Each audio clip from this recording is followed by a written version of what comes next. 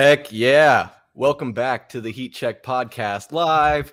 It is July 17th, 2022. My name is Chris Patrick, and joined with me this evening is the one, the only Michael Benjamin. What up, sir? Dude, we matched DA. What happens next? I'm doing good, man. Appreciate you carving out some time tonight so we can chat about what's going on and what we're seeing and end the weekend off right. You know, it was a good week. It was a good weekend for sure. So Yeah, absolutely. We're gonna have to figure out just what the heck is going on. We talked about trying to do this live stream. This is actually, I was looking back, this is the first live stream we've done since the end of June 30th. And then we did one Heat Check podcast that we got out this last week, but we keep waiting for the ball to drop on some offseason moves here, whether that's this trade with potential trade with Kevin Durant that we keep hearing about, or what is going to happen with Ayton. And so we kind of saw that, and yeah, really, I'm excited to kind of dive into that and see what you're thinking about it.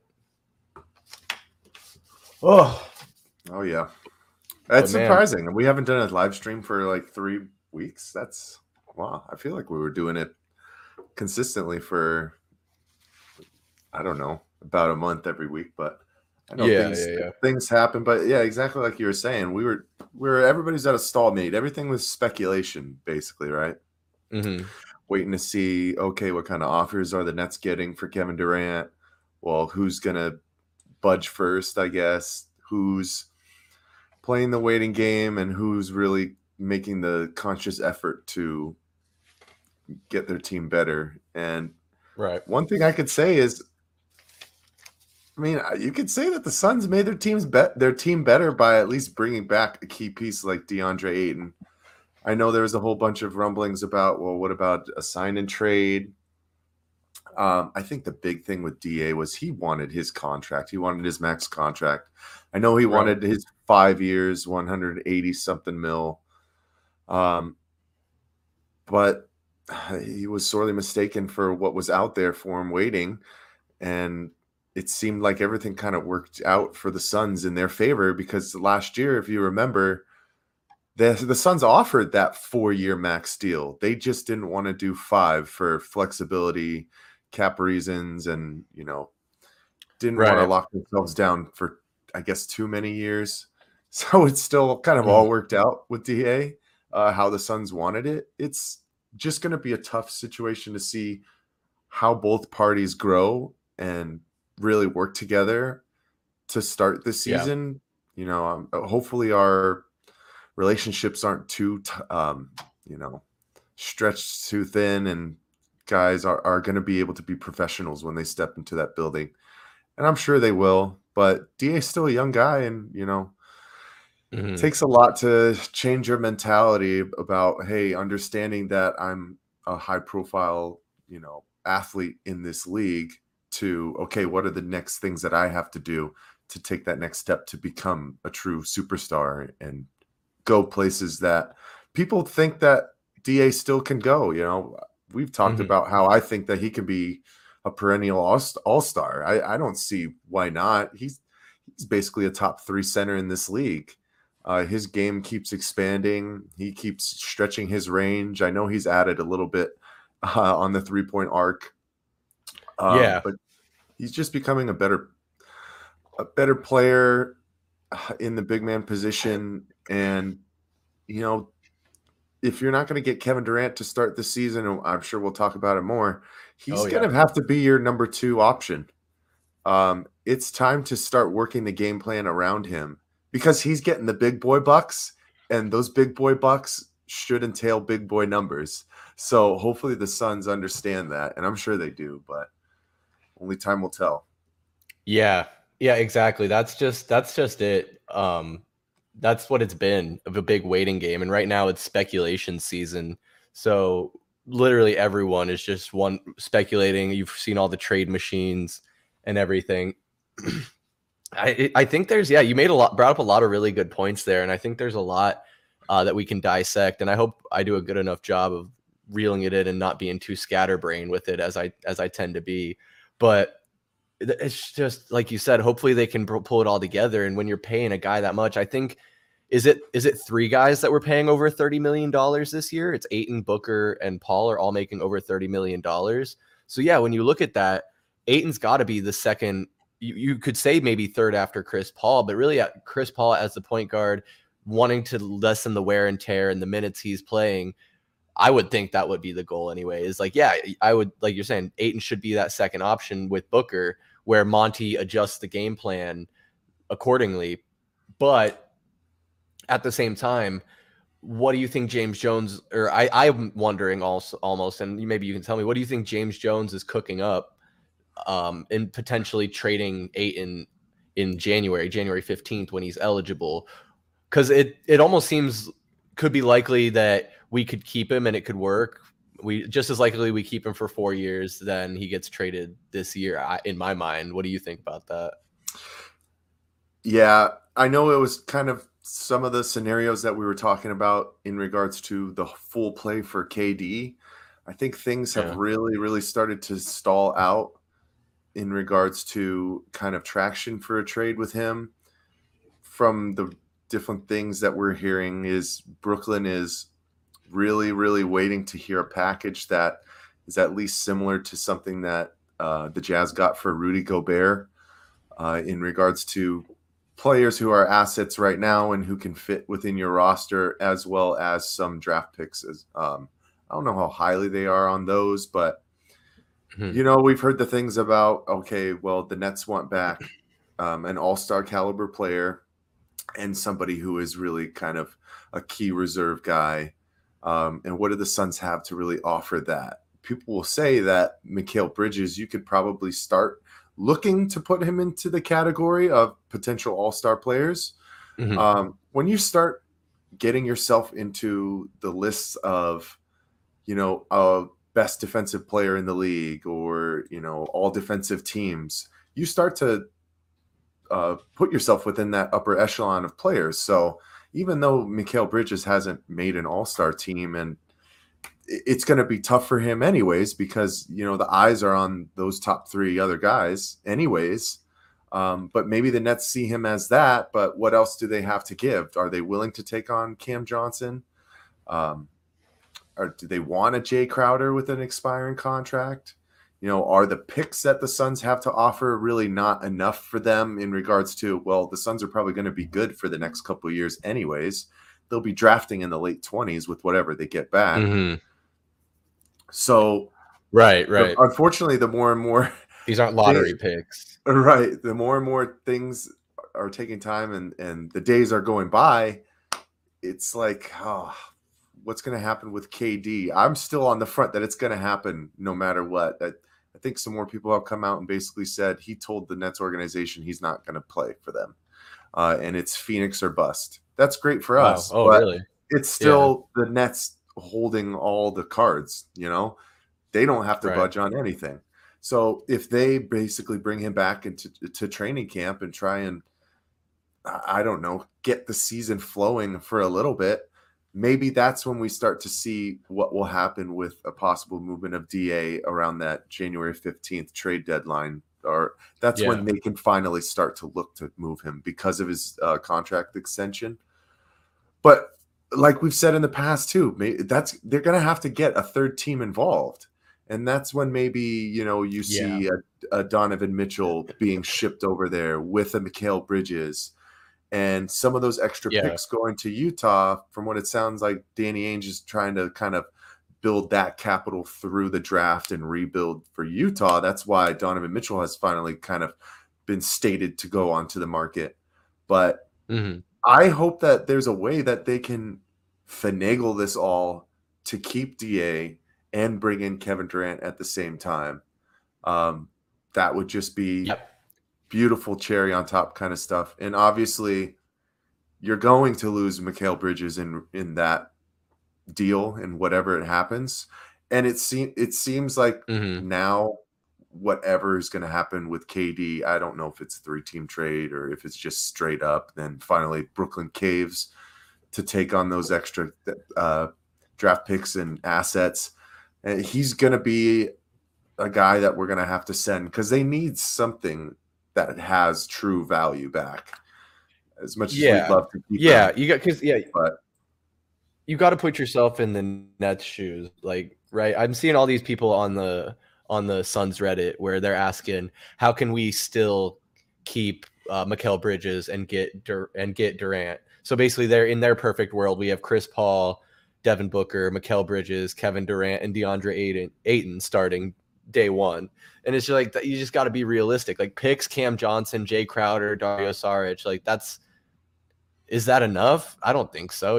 I think if I'm Sean Marks, it's Sean Marks, right? No, not Sean Marks. Yeah, it is Sean Marks. Yeah, if I'm Sean Marks, if I'm the Nets GM, I have to get something back, just like the Suns have to get something back. That's what let DeAndre Ayton to Indy, and that's why we didn't execute a sign and trade with them to get Miles Turner, because it's almost tit for tat. But we talked about, we both agree DeAndre Ayton's more talented and has more potential than Miles Turner. No offense to him, he's a big man, I'm sure, but I just worry about that. Like I'm on the fence. Like, of course, you don't want to pass up on getting a guy like Kevin Durant, but like you got to think about at what cost at a certain time. And holy shit, I thought I just lost internet. Apparently, there's a thunderstorm right now. yeah, you were definitely going in and out for a second. I Can was you hear wondering. that? I just heard it. Oh Yeah, man. I was wondering if it's because I just tried to like kind of share my screen on just like some generalities from Google for DeAndre Ayton, and you started to kind of like like go in and out just Oh a tad man. bit, and then your stream lagged, and I was like, oh man, is that because I'm trying to share my screen? And then as soon as I stopped sharing it, is when that huge ass thunder came through. So. No, it should be able to handle it if you're sharing your screen. If you want to toss it up, but yeah, it was so weird. My second monitor like went black, and then it looked like everything was frozen. I don't know. Were you able to? What was the last thing I was talking about? I was talking about basically Miles Turner for DeAndre Ayton. We didn't find value in that, so you got to see this Nets perspective and like, would they see value with not getting Mikal Bridges back? I don't think so. And then to just one more point on that you got me thinking about, and I want you to kind of speak on, is with doing that, if we do have, if we send Mikal Bridges and Cam Johnson and all the picks, and maybe even if it's just that, and maybe even with or without Jay Crowder, then you're looking at Chris Paul, Devin Booker, Kevin Durant, DeAndre Ayton, and then probably Crowder or I don't know, Torrey Craig or Damian Lee starting in that final spot.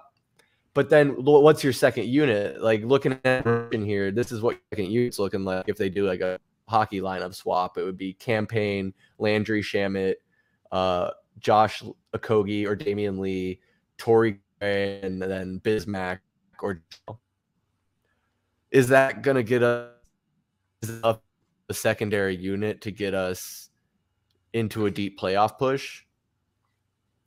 What do you got here? I mean, it's I think it's enough guys to get you through the regular season to be, probably in a top 4 seed in the West, even with everybody getting stronger.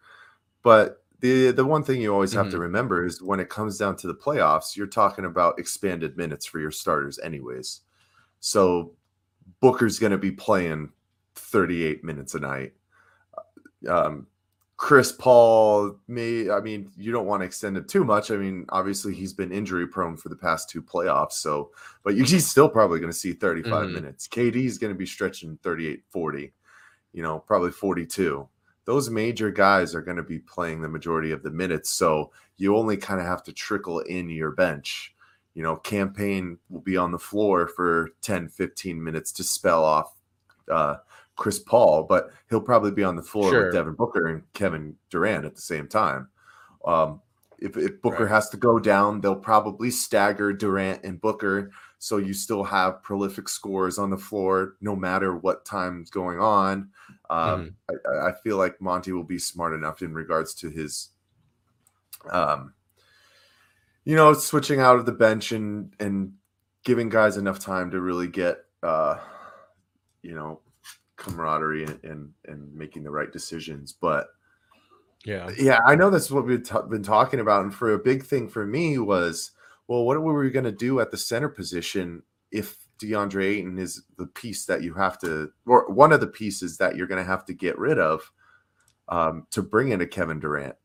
Because I thought in order to get it done, it was going to have to be a 3-team deal, even though the Nets basically said he didn't want him. So was I comfortable with rolling out just Bismack Biyombo and Jock Landale? Probably not, but those guys are just kind of like space fillers, right? They're not going to be asked primarily to go and get you 12 points a night. They're going to be asked to do all the dirty work, get in there, rebound, block out the paint, contest shots. I'm not going to have to worry about them on the offensive end. They're almost like expendable guys that you could put in the corner, almost to the extent of PJ Tucker. Like he's been, it seems like he's a guy who's always on the wing, but at least he could shoot a 3. Yeah. Those guys can't. But the one thing that I still definitely worry about is longevity in regards to staying healthy for these guys. I mean, Booker and Chris Paul have both shown that during these playoff stretches these past 2 years, they can't stay healthy. They both have had numerous amounts of injuries. I mean, at least for Booker, his injuries that he had in that run in 2021, it didn't hold him out, but, he broke his freaking face. And I know that he was dealing with that hamstring injury through the finals and stuff like that. And then we saw him miss time in round 1 here.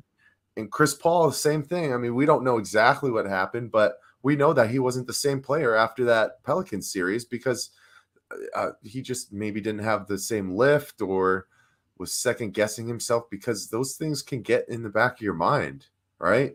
So is Kevin Durant have the healthiest bill of health either?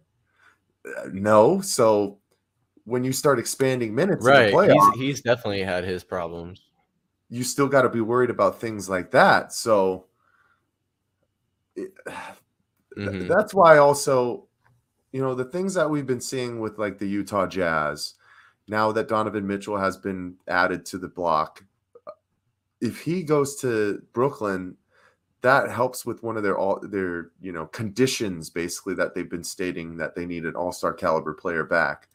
And maybe the Suns can add in some other guys too. Like I think they've been talking about Jordan Clarkson and Bogdanovich, which are good guys off the bench. They would be very serviceable. I like Jordan Clarkson. He's a guy who can go off the dribble and go and create his own shot. I feel like that's something that the Suns have been missing from the second unit these past 2 seasons as well. Campaign did his best, but I still want him to be a guy is like a point guard, facilitating the team, taking his threes when he has his opportunities and whatnot.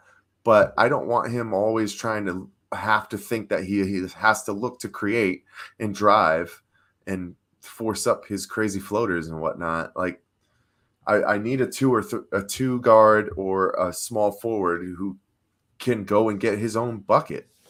That's what we needed. In that second unit. And Bogdanovich is a great shooter and he's a smart player. So obviously those are pipe dreams that we're still waiting to see come down. Sure. But with what you got right here, you're still going to have a serviceable team. Well, a more than serviceable team. It's going to be a contending team. And if you keep DA, I mean, the whole thing that we were talking about was DA was going to be gone. But now you have a 24-year-old all-star center, basically, to pair along with the big 3 of Kevin Durant, Devin Booker, and Chris Paul. I mean, I don't think there's anything that you could ask for that could be better. So. Yeah, no, I think you make a lot of really good points there. I think, of course, you would have to you would want to stagger them.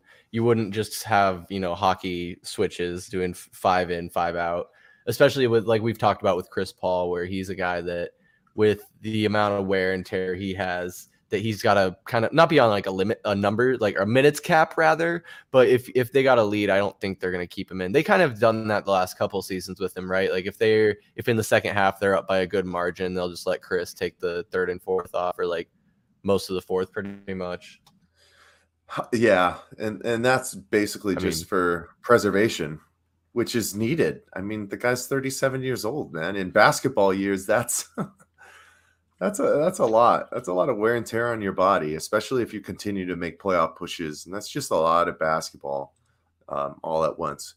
But so that's the other thing, right? I mean, I I don't want Chris Paul playing more than 28 minutes a game, to be honest with you, during the regular season. Because if he's I mean, he's always hurt in the playoffs, man. Like he's used way too much of his body through the regular season, even on times when the Suns have big leads and he's yeah, out, whatnot. But you almost have to look at him and say, I have to have a hard cap on the amount of time that I give him for the first 6 months of the season. And that yeah. also comes down to I they want to. have That's to what I bring want to in see another point is guard. like. Go for it. You cut out a little bit. Yeah, no, sorry, I didn't mean I stopped because we were both kind of my connection's a little choppy here. But no, I think that's what they need to do because we keep seeing Chris Paul being banged up late in these playoff runs, and so whatever they need to do to keep him healthy through 82. I know people aren't a big fan of like straight benching and like resting, but you do those on home games here and there when it's like playing gimme games, getting his Veterans Day off if he wants. But yeah, they gotta. Maybe you're right. Like I want you to continue, but like you're right. I think you're right on. They need maybe a minutes cap for Chris Paul, so he's not. That's what you're saying, right? So he doesn't get those injuries later in the season. Yeah, I mean that's obviously easier said than done, right? Of course, right? Yeah, It's so hard to predict what kind of injuries guys are going to have. I mean, things always flare up, right? Guys are going to have some bum ankles, some sore knees, and a lot of guys will fight through that. But it's almost like the way that Kawhi has been managed the previous past couple of years before, he's had extended time off for his injuries because he was so prone. It's you know, he's hard capped on the amount of time that he was getting, and they were sitting him for entire games and whatnot. I'm not saying to sit Chris Paul. I mean, I don't think he's a guy that you need to do that, but you have to be really, really worrisome from what we've seen the past 2 seasons, and that's our only sample size that we have from the Suns. So it's what we have to go off of, right? And yeah, he was such an important cog to specifically the offense and getting everybody into rhythm and getting DA going and whatnot. That when it came down to that second round series, yeah. he didn't have. Obviously, something was off, so everything changed. So I have to have him as healthy as possible when it comes to the postseason. But that also means, and I know Matt's saying, I like campaigns change of pace. And it's great. There's still limitations to what he can do. I still go for it. No, I just think I did he has those where he gets in there, but it just seems like he took a big step back last year, and he wasn't the guy that we had in 2020.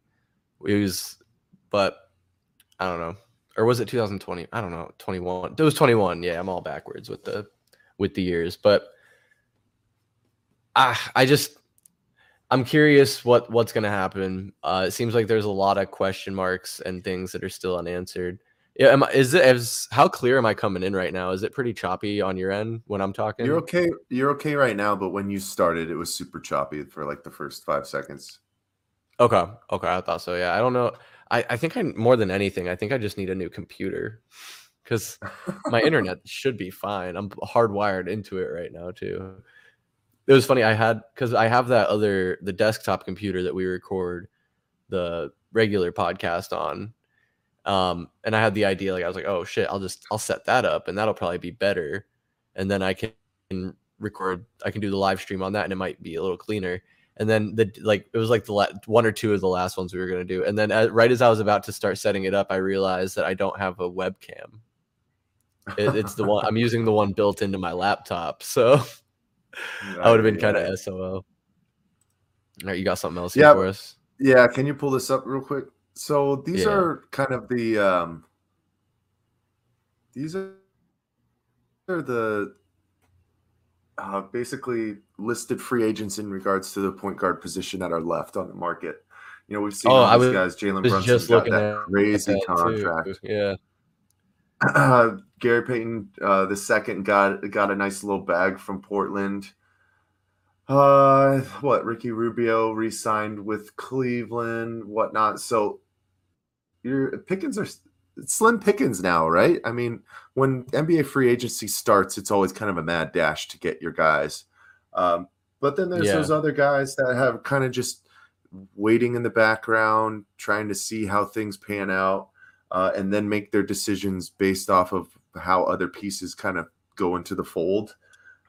Sure. But one of these guys that I've been seeing a lot from other people and who I'd really, really be interested to see the Suns take a stab at is Dennis Schroeder. Okay, yeah.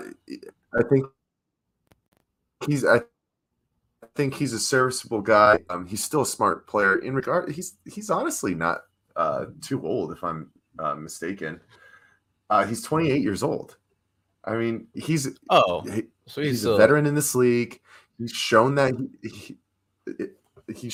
he can score in bunches.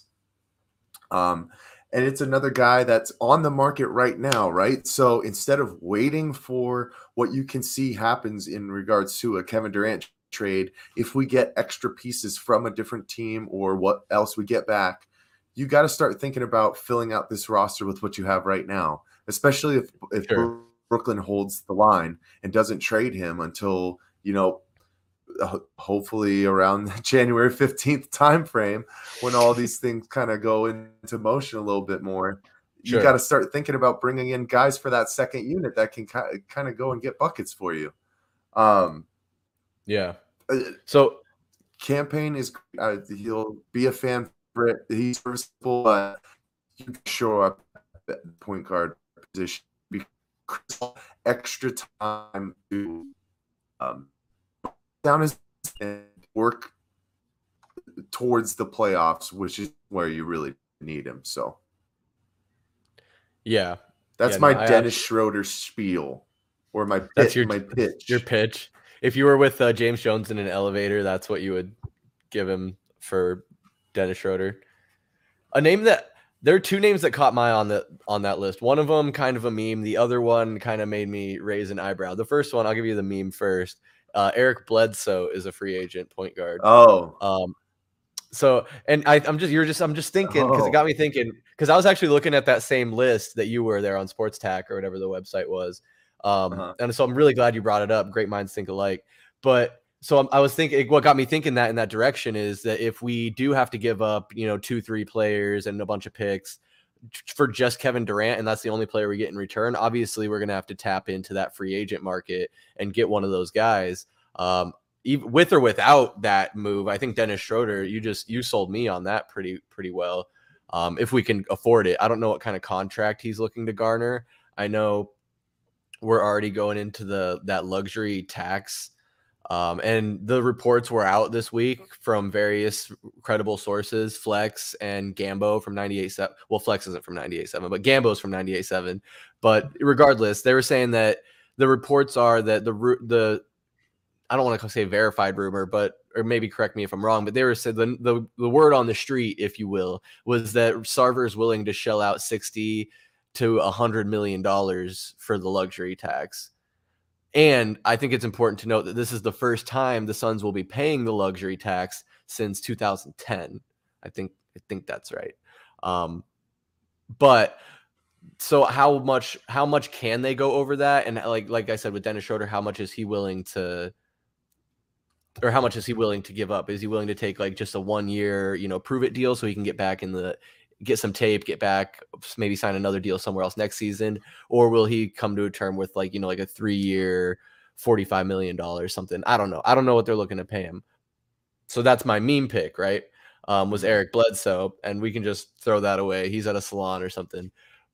My eyebrow raising free agent out there that I think could be a good fit in this team, especially if we get a guy like KD, would be Blake Griffin. I believe he's still a free agent. Of course, he's another guy that's got some miles on him, but I think he's only in his early 30s. He's not that old, if I'm not mistaken. Or is he like 36? No, he's not. He's 33. He just turned 33 this year. Okay. So he's pretty, he's a big guy that's got some wear and tear for sure, but he's got that rapport with Chris Paul. I don't know what kind of terms they went out on in Los Angeles, but I don't think, they're both guys in their 30s. I think they can be mature enough to come together if they thought it was something that could result in a championship. Yeah. And I think Blake Griffin, like 33 with as many teams as he's been on, as much money as he's made, he might be a guy that would be willing to take a 1-year flyer if he believed in what the Suns were doing. Kind of a la JaVale McGee last year. But those were the two names that really caught my eye. That's a good catch by you, Dennis Schroeder. I would definitely shy away from guys like Rajon Rondo. I think I saw him on that list. That's a guy who's really a one-trick pony. He'll play some pretty solid defense, and he can pass the ball, but he will not get you a bucket. Rajon Rondo will not get you a bucket. Yeah, not really much anymore. I remember his Boston Celtics days. He was almost kind of like, you'd always have to put him on triple-double watch, right? Yeah. He's never really been a prolific scorer, but he was a good enough athlete where he could go and get his when he needed to. Holy crap, dude. Blake Griffin was not even in my universe of thought. I actually don't hate that at all. From what we've seen the past couple of seasons too, when he went to the Nets, he averaged about 18 minutes a game. That's what you would probably need from him if he's going to be part of your rotation. Still a big body guy. His game has changed so much from when he first came into the league as a super high flyer, and now he's locked in his shooting abilities, and he'll do the dirty work for you. So I don't hate that. Imagine if you bring in KD too. This is a guy who was just played with KD and also has that relationship with Chris Paul. I'm always willing to take flyers on guys who can help mesh a locker room together a little bit faster, right? And you do bring up a good point about, well, what happened with Los Angeles and how did that relationship end? I think these guys are smart enough to understand that they're looking for their kind of last-ditch effort to go and fight for a championship. So they'll put all that BS to the back burner and really focus on locking in. So I don't hate that. Eric Bledsoe, I hope he never steps foot in the Valley of the Sun again. I just remember our favorite thing with him when we would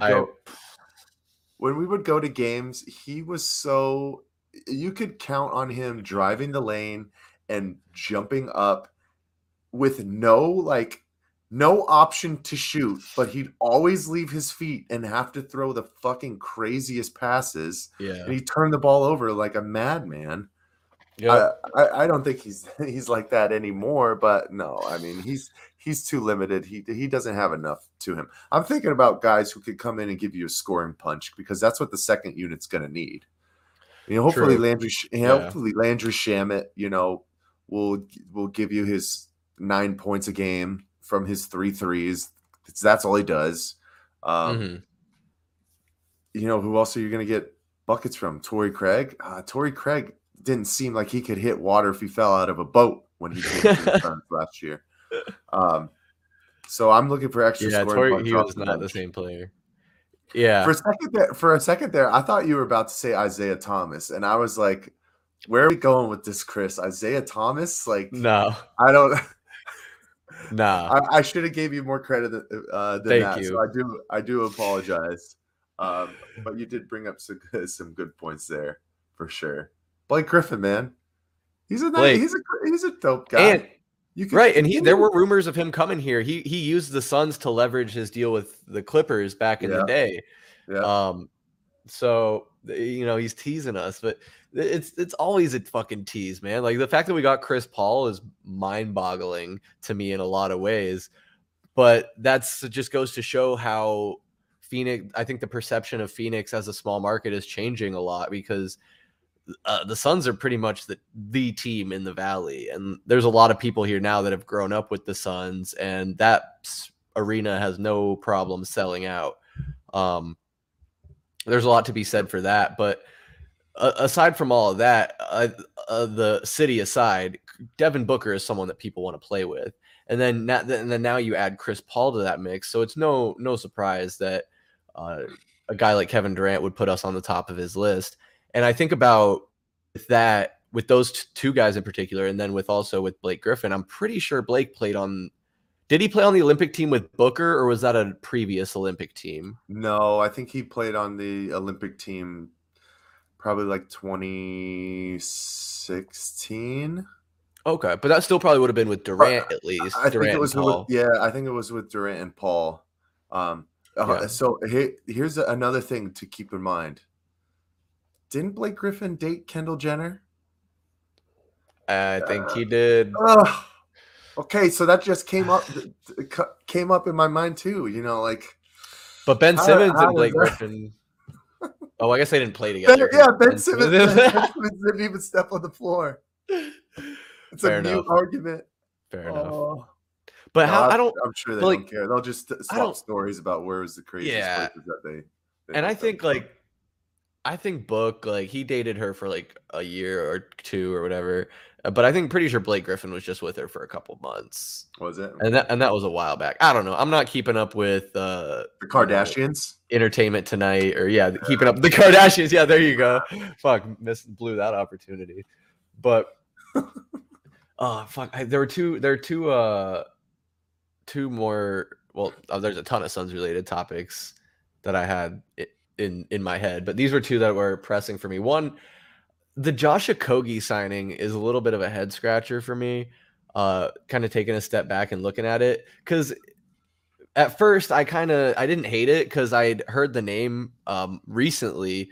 I haven't watched him play, but this is gonna sound really nerdy, but I had him on my team on 2K. Okay, he was on my team in 2K, and he was a decent support player in the video game. A two guard that could play some defense and get some buckets if he's open.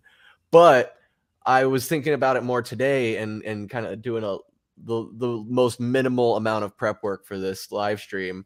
And his last couple, he's been in the league for 4 years. He was drafted in 2018.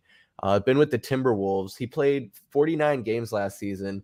So these are his last 4 seasons. Points per game. In his rookie year, he averaged 7.7 points. 19-20 season, which was the COVID year, I believe, that shut everything down. Regardless, anyway, he was 8.6 points per game. That was his best season, his sophomore year. And then since then, the third year, 5.4 points per game. And then last year, like I said, in 49 games, was just 2.7 points, averaging 10.5 minutes per game. So, Mike, tell me if you know anything about Josh Okogie. I don't know if he was just underutilized by Minnesota and he is a talented guy, or are we just getting some garbage heap bench filler guy, and he's never going to sniff the court? Yeah, this one was an intriguing signing. I think there was a lot of different aspects that kind of went into it. From what I was hearing, I mean, he was a first round pick. He was 20th overall.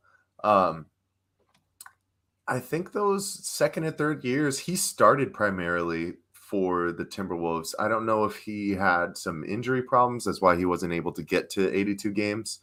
Yeah. But he was primarily a guy who was your primary on-ball defender or wing defender against, the best offensive guy on the other team.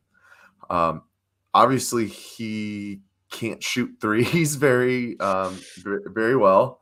And I think what happened last year was he lost favor to, kind of those guys that were taking the next step or who had come in.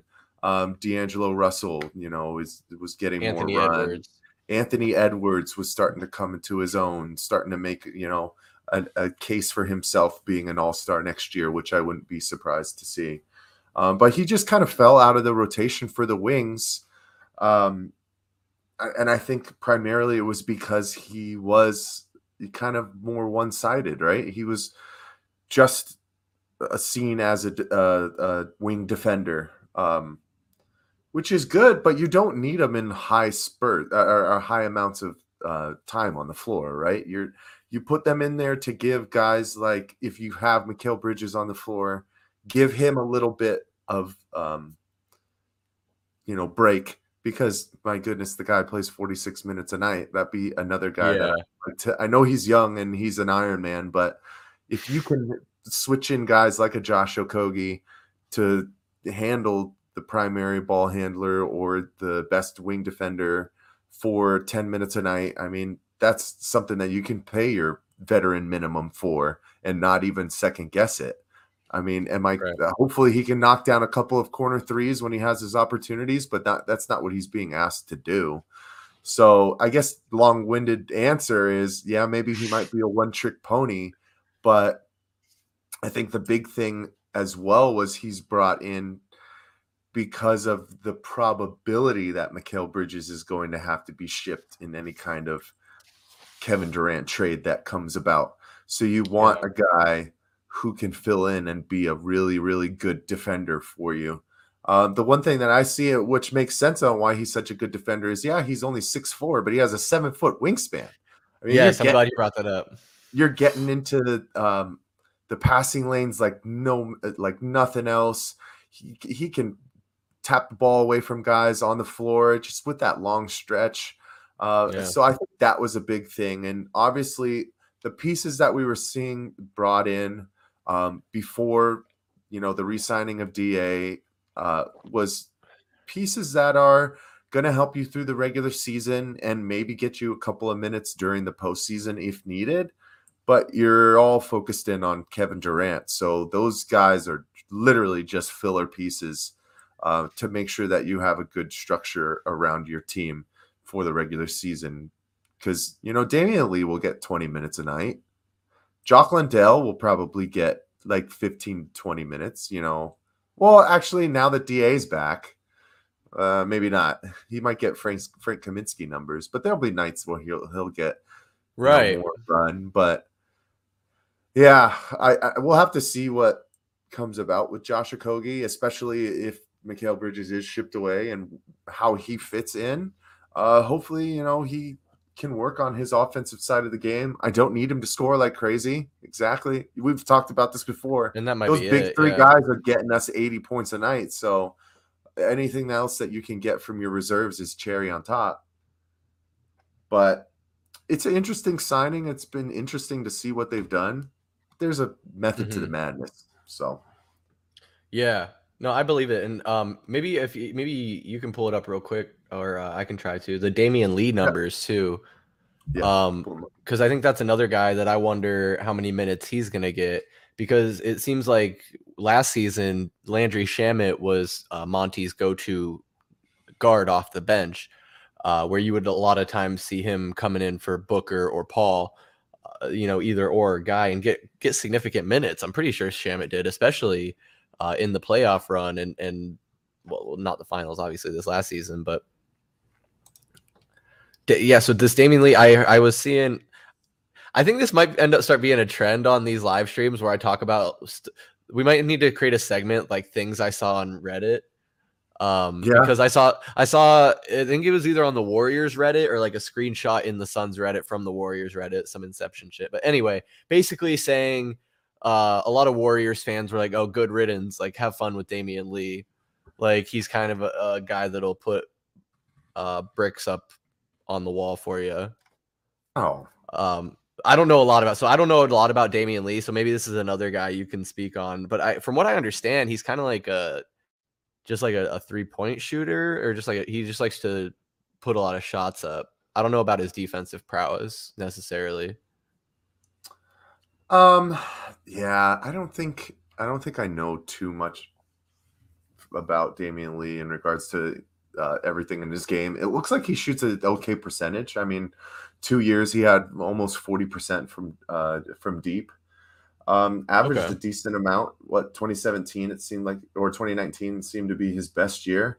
I mean, take that with a grain of salt. That was also the years where I'm pretty sure the Warriors were dog shit. So, the next season they ended up having the second pick in 2020, which was James Wiseman. So he was getting extended run, but they weren't winning. Mm-hmm. I think it's just, a guy who is, what you have. He's going to be a serviceable backup wing guy. It's another same thing where it's like you got to bring in somebody because we're probably going to have to ship away a good amount of our wings, right? Yeah. So you got to roll out the red carpet for someone. But he's played for a championship team. He knows what it takes to get there, and he's not going to be a slouch when he's here with the Suns. I'm excited to add him into the fold and see what he can bring. But Yeah. other than that, I can't say that I know too much about him because if I don't have to watch the Warriors, I'm not watching them. So it's just as Yeah. simple as that. No, So that's fair. Well, what were his I can't really see here on my screen. What were his numbers last year? Just like points, rebounds. so he looked like he averaged just about 20 minutes a game, Oh, 7.4 that's points,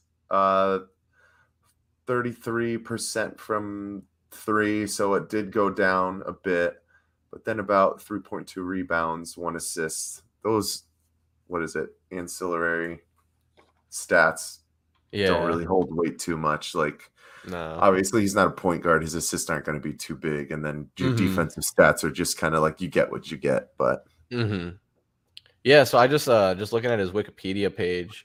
I mean, the fact that he played 20 minutes a game for the team that won the championship is pretty impressive.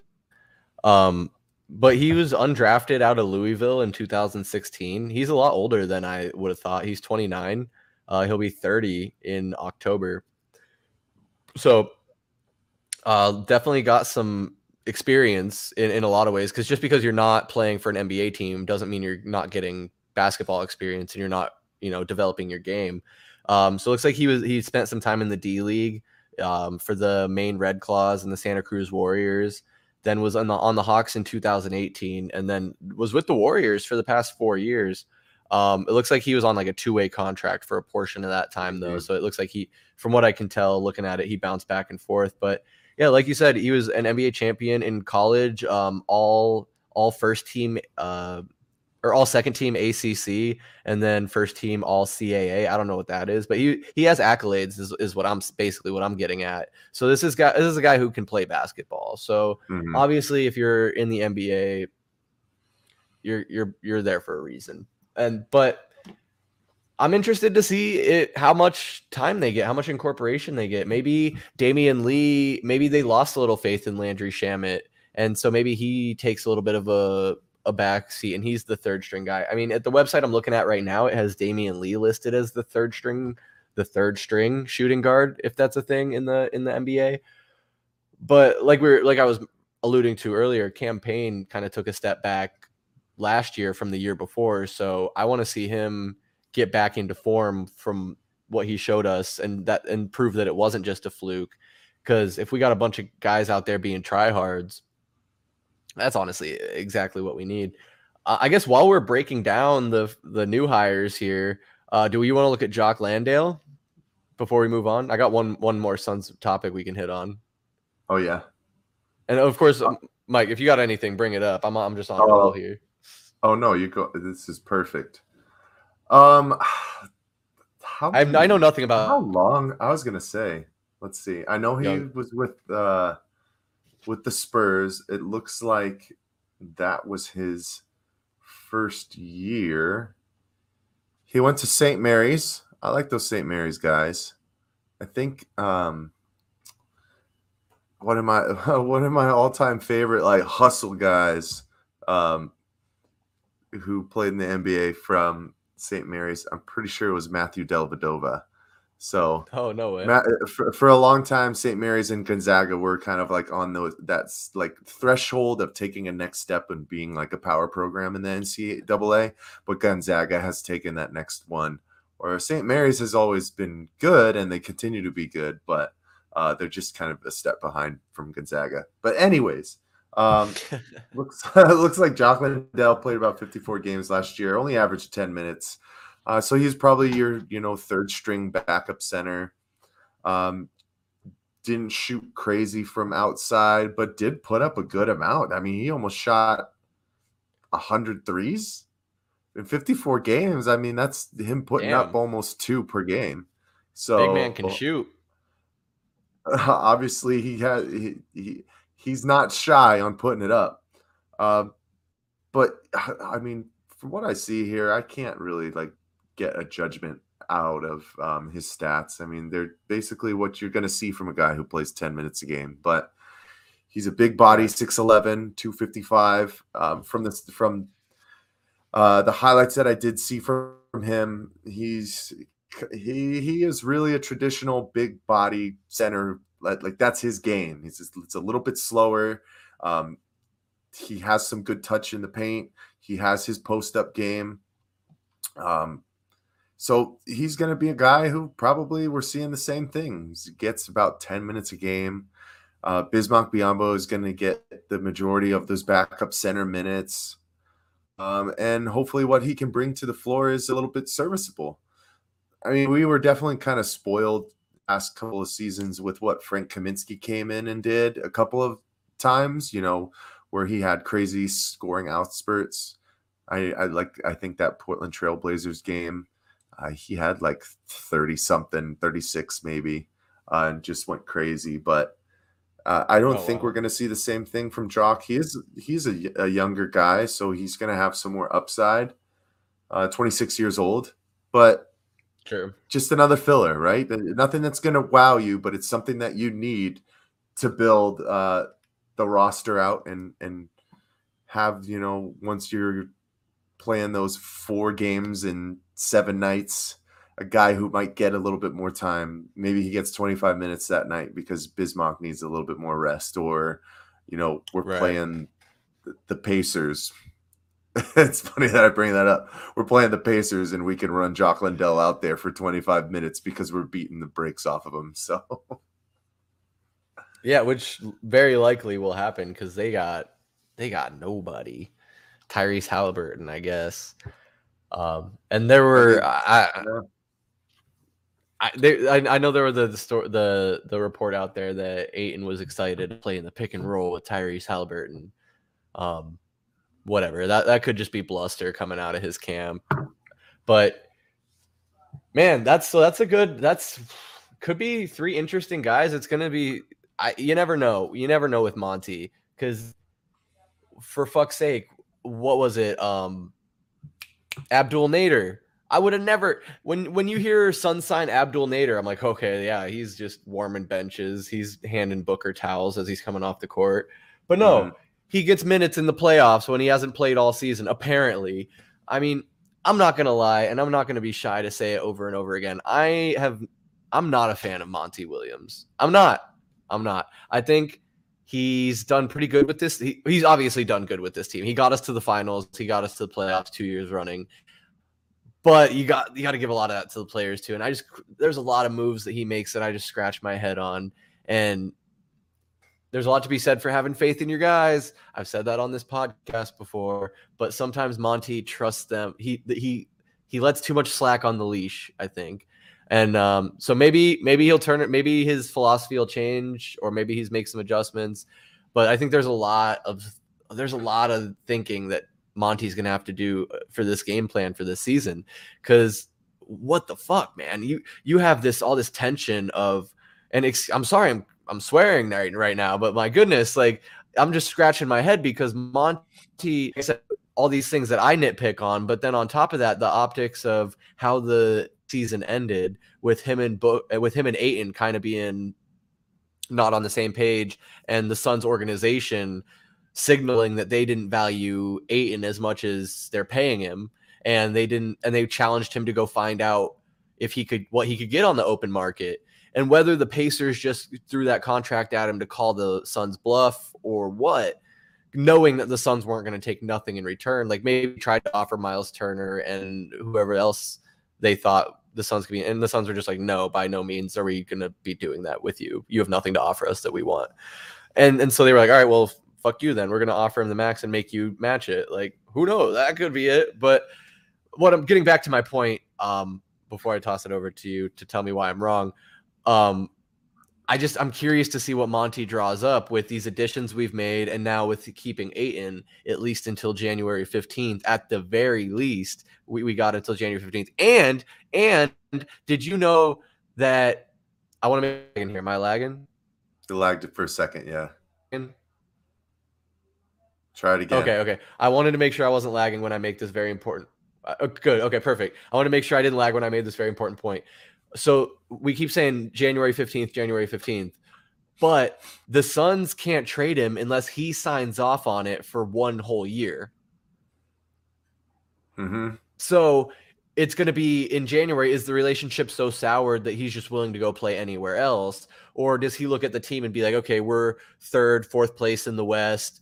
Looks like we're trending towards the playoffs. I don't want to get shipped out to the Pacers that are the fourth worst team in the NBA this season. Like, I changed my mind on that. I'm making my money. I'd rather play for a winner, but I don't know. Look, do you have faith in Monty that he will be able to mend that relationship and put together a game plan where everyone can move forward as professionals and get that product flowing?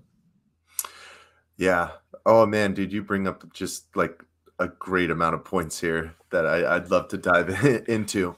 The first thing is basically what you were basically talking about, how Monty trusts his guys. It's a well-known fact that if you get into his good graces, it seems like he's going to give you extended run where it might even seem like you don't deserve it. I've been hearing a lot of people saying that Damian Lee might be kind of that guy this year, right? So he might get more extended minutes. I mean, there might be times where, I don't know, a couple of guys go out and he's the one who's picked in favor to be a starter. You're asking a guy to change who he is at his core, right? A family man, a stand-up guy who preaches, what is it? Well done is better than well said. Which is funny because he trusts these guys who haven't really like shown that they've done that great, right? Either than what they say is good. So we'll see. I wouldn't be surprised if Damian Lee fills in that Abdul Nader role, but hopefully he can be a better shooter and contribute a little bit more. So I'd take that. Do I trust him? Another good question. I think I have to say yes. It's the same way that we're kind of in the trajectory of what happened with Mike D'Antoni in those mid 2000s Suns teams. He brought you to a place that you hadn't seen in a very long time. I mean, this team hadn't been in the playoffs for over a decade.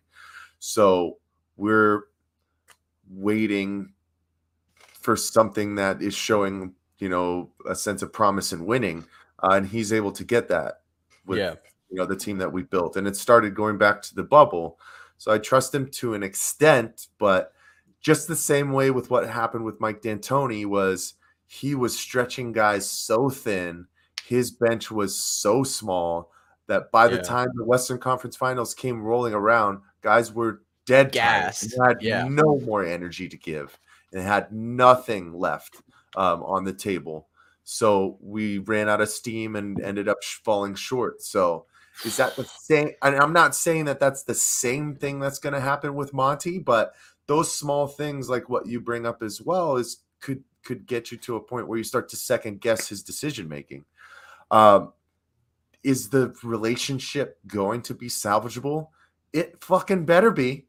It's got to be, right? This guy to 4 years at a max extension. The first thing that probably should have been happening was after the Suns matched that contract to DA, Monty Williams should have been calling DeAndre Ayton, sharing congratulations, right? If I'm that kind of a head coach that understands that at this moment in time, this is a key part of your team that you have to keep building within the game plan for, and it's going to be a key component for your success, at least for the next 4 years, because we don't know what's happening with Kevin Durant. We don't know what's happening with all this other stuff. You can only work off of what you have now. If I'm Monty Williams, I'm calling DeAndre Ayton. I'm sending him freaking chocolates and flowers, saying congratulations, playing the Post Malone song in the background, and freaking popping bottles for the young fella, saying, hey, congrats, you deserved it. Now let's take that next step together. That's what a smart professional would do. And I think Monty Williams is that kind of guy. Obviously, when you've gone to a certain level in regards to success, like making it to the NBA Finals and being 2 wins away from a championship, and to have such a disappointing end the next season after you've seen what success was and been so close, guys are going to be upset and guys are going to have something to say. And that's just the competitive nature coming out in those kind of players. I understand it. Is there maturing that has to happen on both sides? Absolutely. I can't pinpoint who needs to mature more. One would lean more towards DeAndre Ayton just because of how young he is. But at the same time, like, optics are everything, man. When you see the coach and the player fighting on the sideline during a 40-point blowout loss, like, that's not a good look, especially going into a contract summer. So there's a lot of different questions that go into it, and you think, can it be salvaged? And I hope it can, because it has to be. And the last thing too is that trade, that no waive trade clause that's built into that contract is going to be intriguing as well, because if all of this stuff doesn't come to fruition, the relationship can't be mended, and we're trying to ship him out for, probably at that point what is pennies on the dollar comparative to what we can get for him. Hopefully he works with the Suns a little bit and gives back to what started his career. But I mean, it's a business is business, right? He doesn't really owe anything to us, but it's hard to say. But then I don't know. Here's the other thing too. The reportings of the offer sheet being sent to DA and his camp came out at, I don't know, like 1 or 2 o'clock. Then it officially wasn't signed until like 5 or 6, maybe. And then there was reports that the Suns matched it like in 5 minutes. So yeah, I heard that. Is that a case of this was always the matter of fact that they were going to let DA test the market, and no matter what he got, they were always going to match him because they want him back? Or was it some more kind of sinister stuff where it's like, bro, we offered you the 4-year max last year and you gave us the middle finger. Good luck and go check it out. And guess what's going to happen? The same shit. That's what you're going to get. And we're going to sign you immediately. And then we're going to ship your ass eventually and just deal with it for these 6 months. Because we know, like, we don't want to be a part of both parties don't want to be a part of this, but we can't let you walk away scot-free without any assets. Well, no, because he was our number 1 overall pick. You can't let that walk for nothing. That would be an embarrassment for the franchise. Exactly. So it's who knows? There's just still so many unknowns. Like, I hope that they've started to make the right progression to mending that relationship, because he's a part of this franchise right now. Yeah. If you're going to roll into next season without a Kevin Durant, he has to be your number 2 option. You have to start building the game plan around him a little bit more and let him take that next step, because Chris Paul he's just not it, man. I can't count on him. I need 25 points a game from DeAndre Ayton every single night, because I can't count on the longevity of Chris Paul. I need to be able to trust DeAndre Ayton that he's going to be my number 2 option and get me consistent double-doubles, not the 16 and 10. That's baby back bullshit, man. That's rookie numbers for a number 1 overall pick. I understand. Yeah. It's year what, 5 now? I It's think it's it's something like that. it's time to cement yourself as an all-star on an all-star platform and a guy who got max money. That's what it comes down to. But the Suns also have to understand that as well. I know that you might be trying to play the long game. It might not be working. It just works out beneficial for both parties too, because if he's a dog the first half of the season and is freaking averaging 23 and 13, like that's just an easy asset to sell when it comes down to the time frame that it has to be. So if both parties are smart, they'll mend the relationship and get to work. That's it. That's it at the end of the day. Yeah. So. Yeah, 100%. And I believe they can do it because, like you said, Monty at the end of the day is a smart guy. Chris Paul is a smart guy. They know everyone at a certain point in time realizes that it's a business, and you can't be naive about that. It's a business for the organization, and it's a business for the players. It's crazy though. Like DeAndre Ayton, yeah, I think everyone's just gonna have to suck it up and be mature about it. And DeAndre Ayton is, we say that, but he's only 23, gonna be 24 this season. And you're right, it is his 5th year in the league.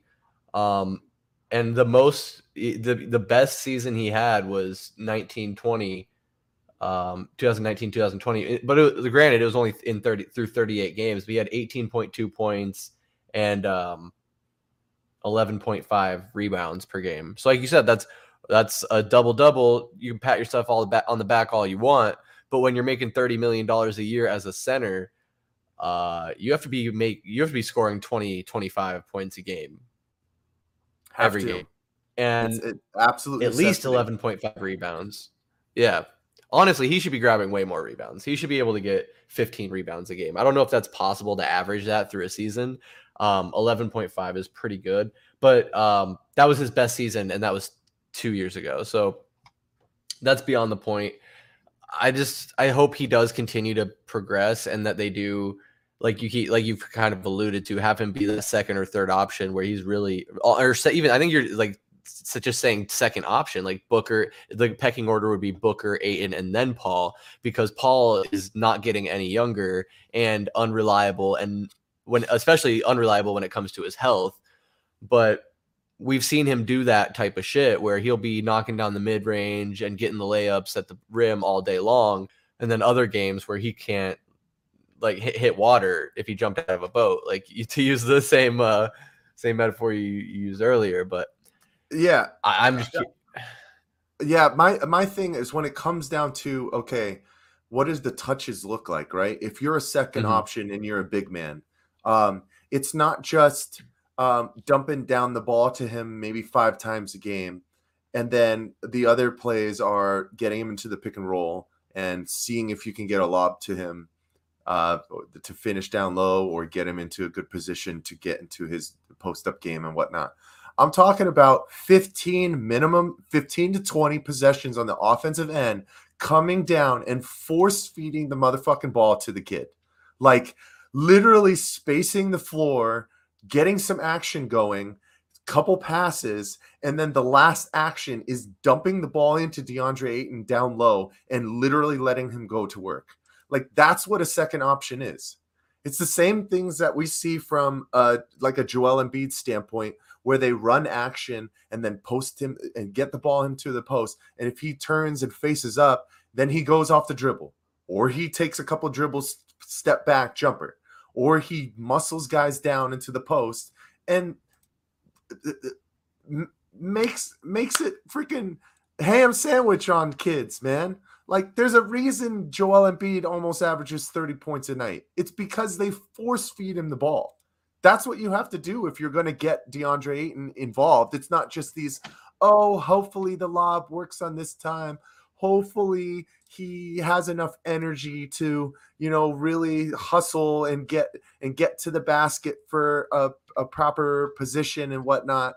It's if you're going to be a number 2 option and you're going to be a big man, you have to you almost have to force feed him the ball. I know I've said it a bunch of times, but I don't care. I have to make that a point. I have to make that a point because the way that Chris Paul dribble drives and slows down and then takes his 15 to 18-foot jumpers is the way that he gets his possessions. The way that DeAndre Ayton's isn't going to be the same.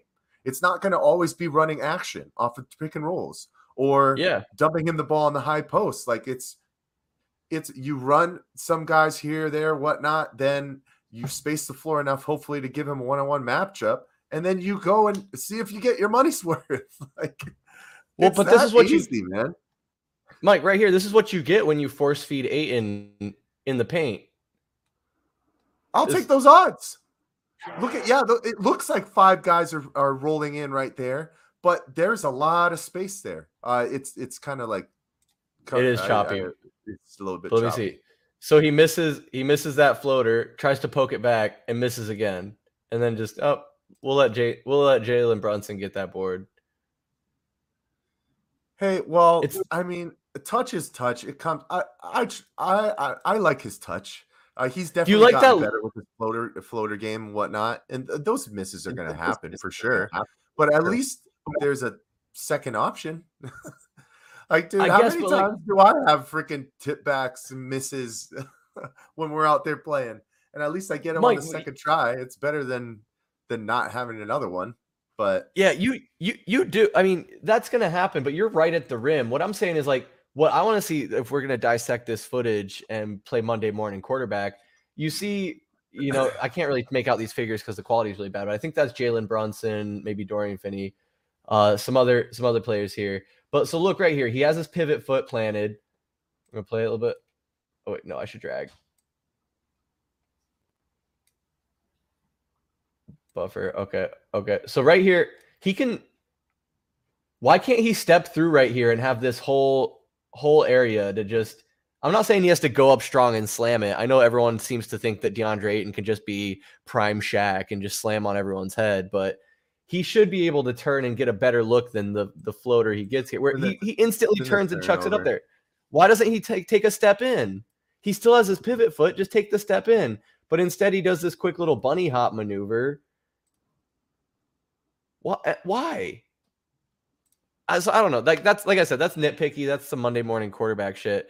But that's just a small sampling of what we've seen a ton from DeAndre Ayton, is the non-aggressiveness and that type of soft approach to where, like, I agree with you. You need to feed Ayton, and I think Cody even made this point that he needs to be spoon-fed the buckets, apparently, where Chris Paul literally has to lead him straight to water to drink, where you can't just feed it to him in the post. He can't hit 2 back down maneuvers and get a bucket, because he'll throw up one out, 50-50. He'll either clank it on a hook shot or he'll sink a nice pretty hook shot. And that's like, and then we're almost getting back to the Eric Bledsoe days, because how many times were we at those games where I'm screaming at Eric Bledsoe on the drive and it was 50-50 when he does his maneuvering? Is the layup going to go in or is it going to clank? And that's how I feel when I watch DeAndre Ayton throw up his hook shots from 10, 15 feet out. I don't know. Am I being nitpicky here, or? No, I mean, the thing that you always hope for is when you play with a Hall of Fame point guard like Chris Paul, is that he's going to elevate your guys to the next level, which he absolutely has done with DeAndre Ayton. I mean, DA has even came out and said that Chris Paul has taken him to the next level, and that's great. But also, you can't learn without going through it, right? And a lot of his possessions, he's not having to create for himself that often, right? So if you don't have enough practice on that aspect, when it comes to the games and whatnot, you're kind of going to be a little bit limited in what is in your bag and what you can get done. On that one, when he turns to do his little post hook, that's like scared shit, right? That's the stuff that he needs to start taking the next step with, right? He's so big when he makes that turn. If he's where guys are positioned, that shot doesn't have to immediately be right there. You could put a post fake and then take that one step with that right foot and basically finish at the rim, right? That comes with time. That comes with knowledge. That comes with playing as a veteran. I get it. But it's also like, dude, like, you paid this guy so much money. What up, Royce? You paid this guy so much money. Like, I have to start expanding his game. I can't just be like, well, he plays great in the pick and roll game with Chris Paul and what he's done in spurts on his, 18 to 20-foot game off of swing passes and whatnot. He needs to start expanding his game as well, because Chris Paul's not going to be here forever either. No. And if you want to be a number 2, number 1 option, I mean, max guys I see as they should probably be number 1 options, right? You have to continuously add more to your game. And you only get that through, putting fuel to the fire and throwing them out there. Mm-hmm. And I guess when it comes down to that is I don't hesitate to say, do it to him, because I've seen that he does have good touch, and he's definitely gotten better in his outside game, in his shooting ability. And I'm not talking about the 3-point game. I'm talking about the 20-foot jumper that he can put up and be unconscious with, that you don't even hesitate when he puts it up. I'm like, that's probably a 70% shot right there that I think it's going to go in. And that's better than most guys, right, in this league. Honestly. And it's just going to take time. And obviously it sucks because you're staying year 5. It's like, well, how does he not know to not have to take that floater right there and take that extra step through? It's also easier said than done when it comes to the feel of the floor, right? Because we can see the tape and it looked like all 5 guys were condensing on him all at once, but he had a lot of space to turn and finish. Mm-hmm. Well, if you're in the game and you're DeAndre Ayton, all you might see is he might get the ball and turn, and he sees 1 defender, 2 defender. By the time he turns to shoot, there's the 3rd one, and he's like, oh, I don't have much space. I'm surrounded now. I'm surrounded, right? Yeah. So, but that also comes down to, and I know that we've had these conversations when he first started in the league, where it seemed like he wants to be a finesse player, right? Mm-hmm. He wants to have his pretty floaters and his pretty jumpers and whatnot, and his pretty spin moves and stuff. It's the guy's too big not to impose his fucking will on a nightly basis and let guys know that you're not going to push me around. I'm going to push you around. And that's another next step that he has to take. I don't think anyone's told him that he's as big as he is, and he doesn't know it yet. Which is crazy, because it seems like he played different at U of A than he has when he's coming to the NBA. And he's still bigger than freaking everyone. Right. I think it's got to be a mental block, right? Like when you come up through AAU and college and you're his size, you can kind of shit on kids. And then now the NBA, he's going up against Jokic and Embiid and Andre Drummond and these guys that are physically the same size as him. So he's more maybe then a little more intimidated. But I do want to ask you to touch on it real quick, because in defense of Ayton, I got to thinking once you started talking in that specific clip we just played, he might have been conscious or self-conscious or subconscious of a potential 3-second call, because he was deep in the paint. I don't know how long he had got there before, because that was just a quick 5-second clip. So I don't know how long he had already been hanging out in the paint. So maybe he was like, oh shit, I don't want to get this 5-second call. I'm just going to throw this quick hook up. And whether he was actually close to getting a 3-second or not, that could have been an idea in his head. I don't know. It could have been any number of things. Because like you said, there's a lot, as that happens so fast, but as basketball players, you are thinking about all those things. Like he was thinking about all the defenders. He probably was thinking about his time in the paint. He was thinking about trying to get a bucket. But at the end of the day, I would like to see him take all that into account and make the decision to take that one extra step in, not lower his shoulder, but, go in and go up with a stronger attempt. But I want to, like we said, I want to say that it'll come in time, 23, 24, that's young relatively, but when it's your 5th season you're going into, you want to start to see those things develop by this time. And I think that could go to speak on why the Suns were hesitant to give him, especially the 5-year, let alone this contract that they have him on now. But like I said, when I was setting that up in that clip, Ayton does that hook, but then he goes back for the second attempt and tries to just tip it up and put it in. This is one of my gripe with big men, because I'm about 6 foot tall, kind of a guard, ish. You're a little bit taller for those who don't know. Mike's like 6'6", 6'7", I think. He grew up a guard, but then hit a growth spurt, and so now he's a forward center type in most leagues. But so he's like that prototypical stretch kind of guy. But so Mike, it drives me crazy when I see big guys just try and do the tip, and you play the tip game because it seems so easy, right? Because you're right there, so you're like, I can just tip it in. But I've seen big guys miss that shot just as much as they've made it. So are you? I guess the guy, I probably already know your answer, but are you okay with him just trying to tip that in real quick, or do you want to see him like secure it, bring it down, and then go back up strong or reset after a miss like that? I mean, for him, it's different for him, right? For me, I do have size, but I still am not like to the point where if I corral the ball and I bring it down a little bit, like there's going to be hands that can get in the way, right?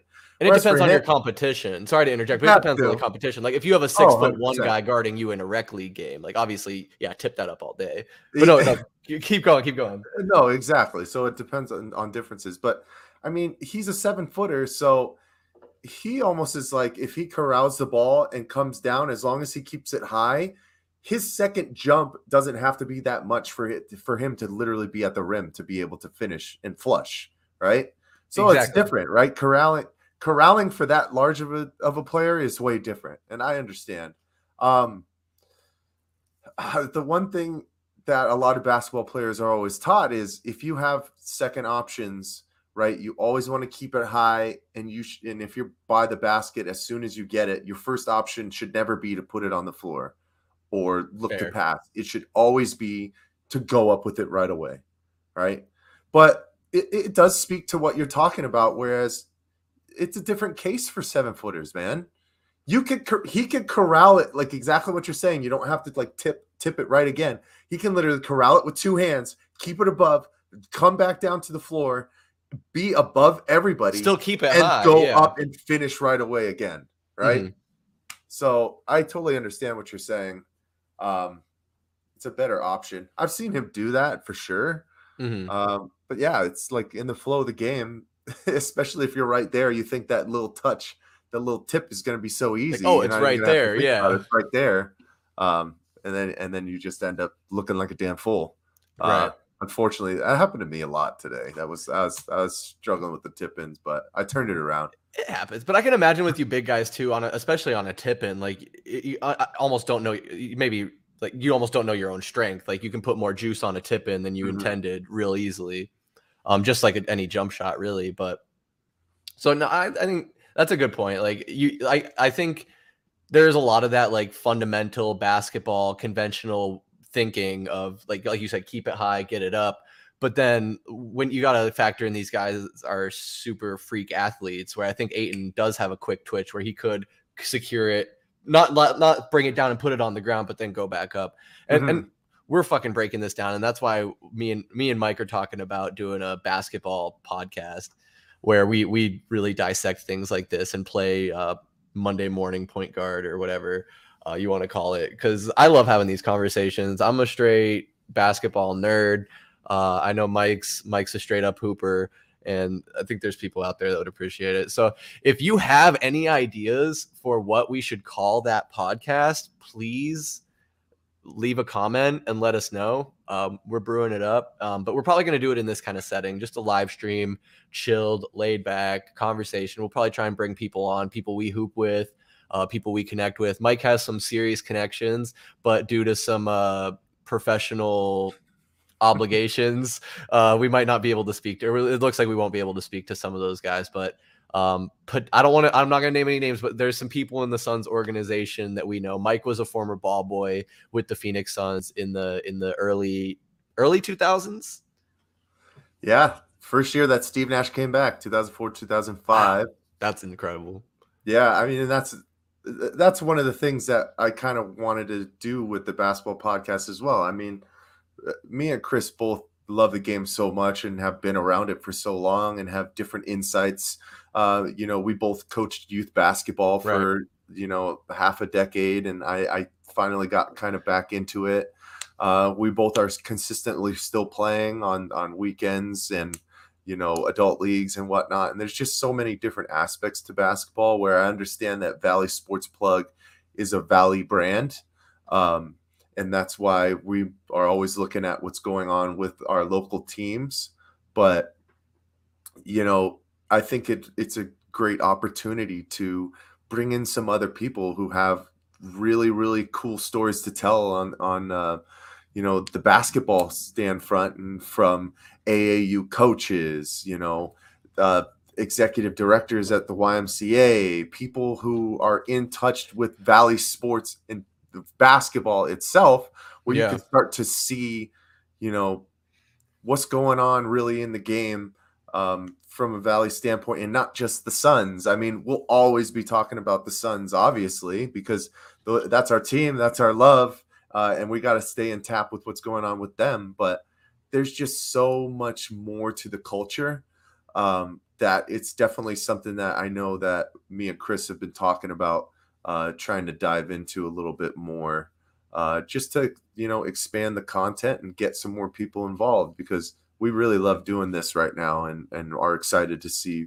what the future holds. But as far as some of those contacts at the Suns, I don't know. We just got to build this brand up, so in the future, Yeah. those NDAs won't be worried about having their guys Right. come on We to the won't be pods. We probably if can't do the cussing as much in those right, ones, right. but that's all right. I can forfeit that for a night or two to have Yeah, some great conversations. exactly. And I think it's totally doable. Like whether it's, however many years or months or whatever down the road, if we get a brand going and we have a body of work and we have, because we're trying to be professional. Like we're gonna swear and have fun here, but we're trying to be professional as a podcast, sports entertainment, um, conglomerate, whatever the hell you want to call it. But we're just having fun. And I would love, like Mike said, I would love to have those conversations, because we know guys that played like college ball, like Mike said, coaching, youth basketball, and I don't know if many of you know this, just basketball in general in Arizona is massive. I want to say it's probably top 5 state for basketball, and I would even almost say top 3. I sent this out to Mike and everyone else. Kind of went under the radar, but in this last draft, 6 Arizona high school players were selected in the NBA draft, and that was the most of any state in the country. So, and that means they played high school here.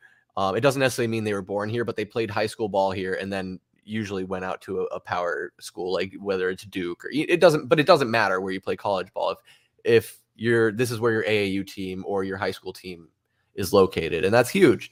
So to wrap up the plug for the future of our basketball endeavors, I just, like Mike said, we fucking love the game and we want to get more content out for you guys. Mike pitched that to me and I jumped right on it. So be on the lookout for that. Keep tuning into these live streams. Keep listening to the Heat Check podcast live. Let us know what you think. Honestly, if you leave a comment, especially while we're still growing and we're this small and have 2 viewers at any given time, you can be a part of the show. Matt commented earlier, and I just threw his comment up here, and we can say, and you can be a part of the conversation with us. It's awesome, and I love that, and I love when you guys interject, because it gives us stuff to talk about. So, like I said, wrapping up the plug, that's about it.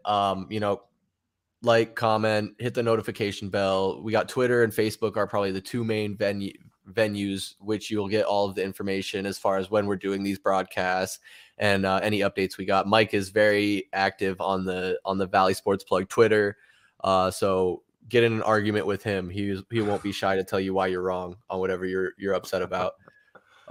Mike, I'm down to keep going here for a little bit. I did have one more comment I wanted to rant about / get your opinion on, if you're up for it. Yeah, absolutely. Let's do it. Perfect. It got me. I was listening when I was driving out to our runs this morning. I was listening to Bickley and Murata of 98.7, their Friday show. Listening to that back, and they had in their second hour Jeff Van Gundy on, and I don't know who he's broadcasting with, but he's was he a coach? Was Jeff a coach, or was it just Stan? Jeff Van Gundy was the coach, I believe, for the Knicks in the 90s. Okay. Stan Van Gundy is the guy. He coached for the Magic Orlando. Yeah. But yeah, I believe Jeff Van Gundy's with ESPN now.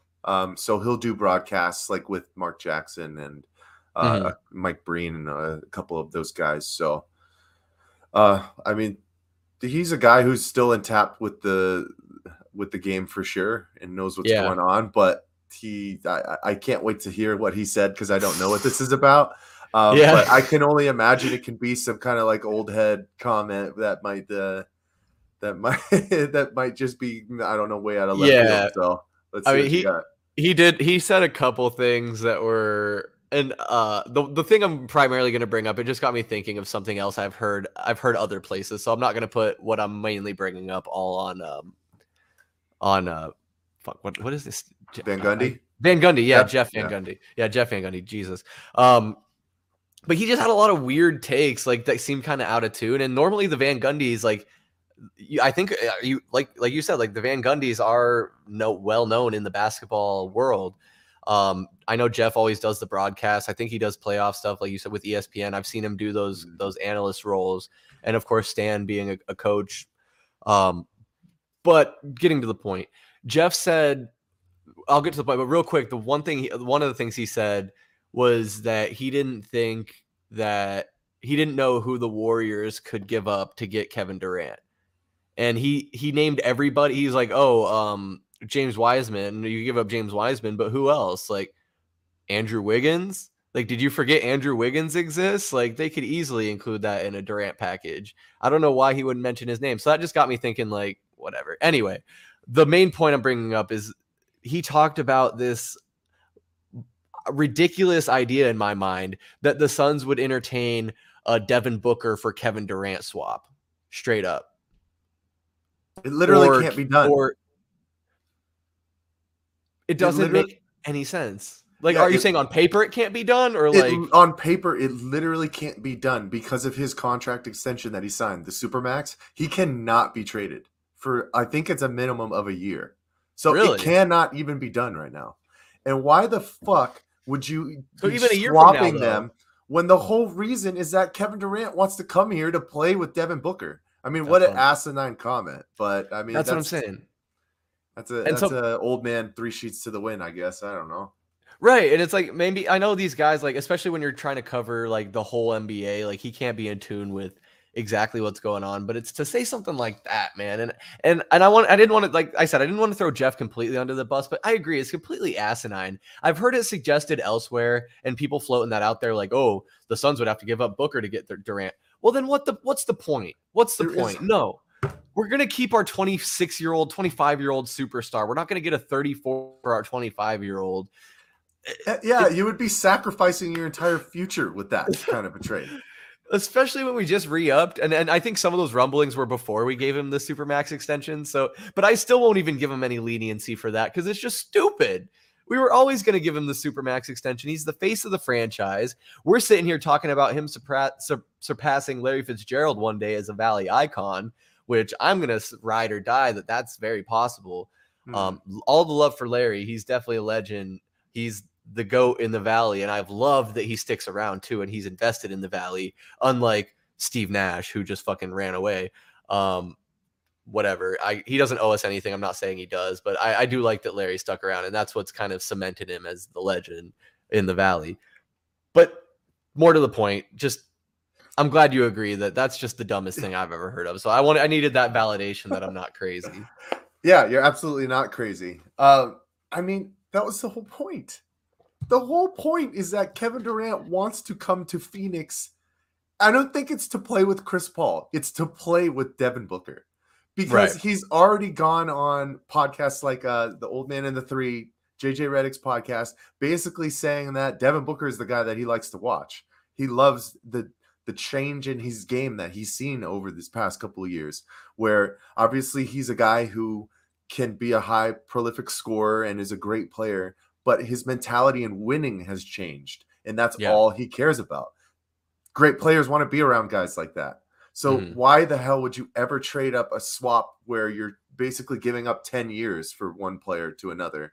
You can't swap Kevin Durant with Devin Booker and think that the Suns are going to be able to make a NBA Finals push any different than it would be if you just run back with the Suns with Devin Booker, right? Right. Yeah. Devin Booker is now a veteran in this league and still only 26 years old, is was what, fourth in the MVP voting, has only continued to get better and grow his game. He's understanding the NBA game way better. He can get whatever he wants.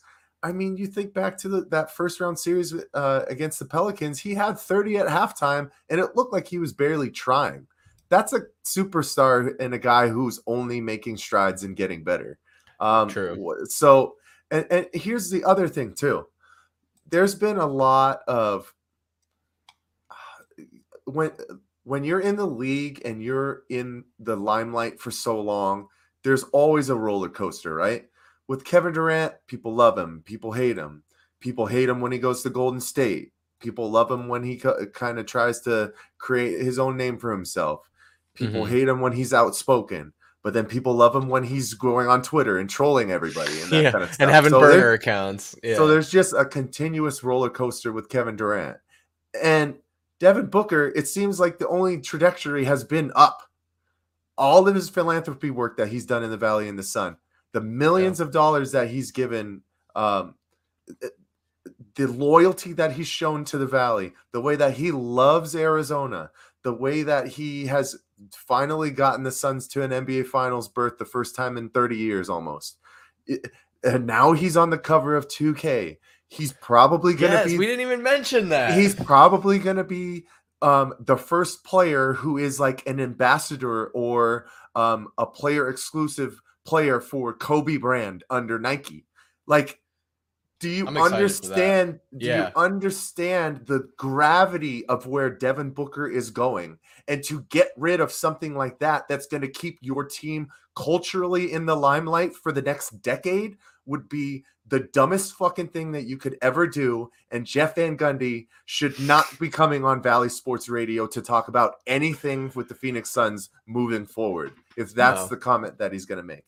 And especially if it's something that happened this week. Bro, this Kevin Durant saga has been going on for like 3 weeks now, it seems like, and I don't even think it's that. But we know that this was never an option.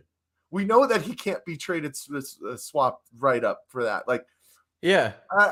And I know what you're saying, where it's like, yeah, I know that these guys have a lot to deal with in regards to the entire NBA, right? But like, come on, bro. Like, this is probably one of the number one stories in the NBA offseason right now, is what's going on with Kevin Durant. And you don't know that you can't freaking trade Devin Booker for him? Like, come on, fam. What are we doing? It's not his first rodeo. It's not his first time around the block. Like, holy shit. I just heard him say that. It was like in passing. He was like, well, or Devin Booker for Durant or something like that. And I'm like, no. And you made a lot of great points there. Cover a 2K. It real deep with Nike, heading towards being the first exclusive player in the Kobe brand when that launches. I'd love to see that. But you're looking at this, and probably Booker's probably top 10 jersey sale. Why would you give that up? I know Kevin Durant's another guy who's probably a top jersey seller and will put asses in seats. But when you look at the timeline, like, Devin Booker's got 10 years behind Durant. Like, Durant's only got so much time left. And I just couldn't believe I heard that. After I heard that, and then a couple of the other comments he made, I'm like, Jeff Van Gundy is making some boomer points here that I don't understand why he's on with these guys right now. And I imagine, like, Vince Marotta is a sharp guy. Dan Bickley is a sharp guy. Like, I hope on the break they were like, what the hell was Jeff saying there? Like, that's the dumbest shit. Like, got some chuckles in at Jeff's expense. Jeff's expense. It's tough, right? Like, when you put yourself out on a platform, and no matter how big or how small, you're putting yourself out for ridicule, right? Like, this is everything is takes, everything is opinions. But that's not an opinion. Devin Booker cannot be traded for a year because he signed the freaking Supermax deal. That's not even an option. So you can't come out and make statements like that. But even without realizing that, it wouldn't work on paper. You realize that the Suns would never do that. It doesn't make any sense. It's just a brain dead take all around. Like, from the logistics of it, like you're pointing out, that I didn't even realize. Even before you pointed out the logistics, I thought it was the dumbest thing I heard all week. Like, and every time I had seen anyone bring it up, whether it's this week what Chris saw on Reddit or whatever social media platform where people are chiming in on this, creating their trade machines or whatever, Devin Booker is not part of that equation. He's staying in Phoenix. hopefully for his entire career if things keep trending in that direction, because he's only getting better and everyone else in the league's only getting older as it goes to the main people we've been talking about, Chris Paul, Kevin Durant, and the like. But I wanted to get that validation on that specifically. This has been great, man. We went long on Ayton and the Suns here. I might be needing to wrap this up here, but wanted to give you the floor if you had any last questions to pose or things to say. Yeah, Twitter is at Arizona VSP, YouTube Valley Sports Plug. Please follow us on both of those. It's free of charge, and you can be part of our daily banter and be part of the show, man. That's what it's all about. Got to plug, man. Got to plug. Got to let the people know where they can find us. My socials is pretty much at Mike_Benjamin. Chris, you can plug your own stuff. Cody, does he even have a Twitter? I don't think he has a Twitter. I don't think Cody has Twitter. Only Instagram, which I think it's like Tallman_BSP, whatnot. But as the time goes on, we'll get all that kind of stuff buttoned down. Maybe throw up some stuff on the screen with our socials and whatnot. But I'll put it in the description. I'll get it all in the description. There you go. And keep that going forward. Yeah. I appreciate the conversation, Chris. It was definitely, I knew that we were trying to kind of get this set, especially after the Suns match DA. But I also think it's kind of good to kind of let things set in, see what happened. Maybe there was some other, rumblings that came out. Obviously now with the signing, it seems like the KD deal is maybe on hold for a little bit. And we'll have to see what the time frame looks like for that. But I appreciate everything you do. I appreciate you spending some time out here talking Valley Sports once again. And I'm Gucci, man. That's it. Hell yeah, man. Great outro. I really appreciate it, man. Of course, always love having you. Couldn't do it without you. I would just be some crazy rambling, ranting fool if you didn't ground me with these takes. So always a pleasure having you on. We'll get Tallman back on here. Like I said, we'll put all that in the description, everybody's handle for the various socials, and try and get that ship tightened up. But Mike, you nailed it. Follow us. I'm 1993 MFC on Twitter.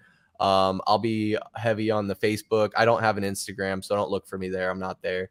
But yeah, that's what I got, man. Until next time, I thank everyone who is watching with us during this live stream and anyone listening back. I hope you guys catch us on the next one, and we will see you then. Oh, shit. So I got to try and share this. My bad, guys. I'm trying to do this. Like I said, we're trying to be professional. Oh, wait. Oh, fuck. Guys, Guys. Yes, Mike, keep posing. Can you see it? Phoenix fan? Yes, I gotta share the audio. They need to hear the outro music. Oh, play it, man. Play that. Oh, no. Play that. Shit. Got to give the people what they want.